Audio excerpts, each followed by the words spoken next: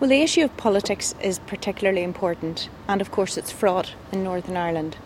We have worked as closely as we possibly can with politicians, but it has to be said that often this kind of agenda has not been at the top of their list of priorities, because often in Northern Ireland it has been forced to look at developing the big relationships, the big political agenda, and whether that was around the Good Friday Agreement and those people who, accepted that was the right way forward, or whether it was opposing such an agreement.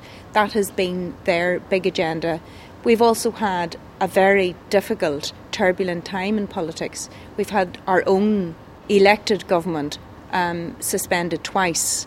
So in each top and turn of that political process, you've had communities' hopes raised and dashed and raised and dashed. And that in itself creates its own momentum. And of course, some of those people in communities who've been most directly affected by the politics feel that kind of uneven process actually exacerbates their suffering and their pain and their need to try and move on. So politics is difficult.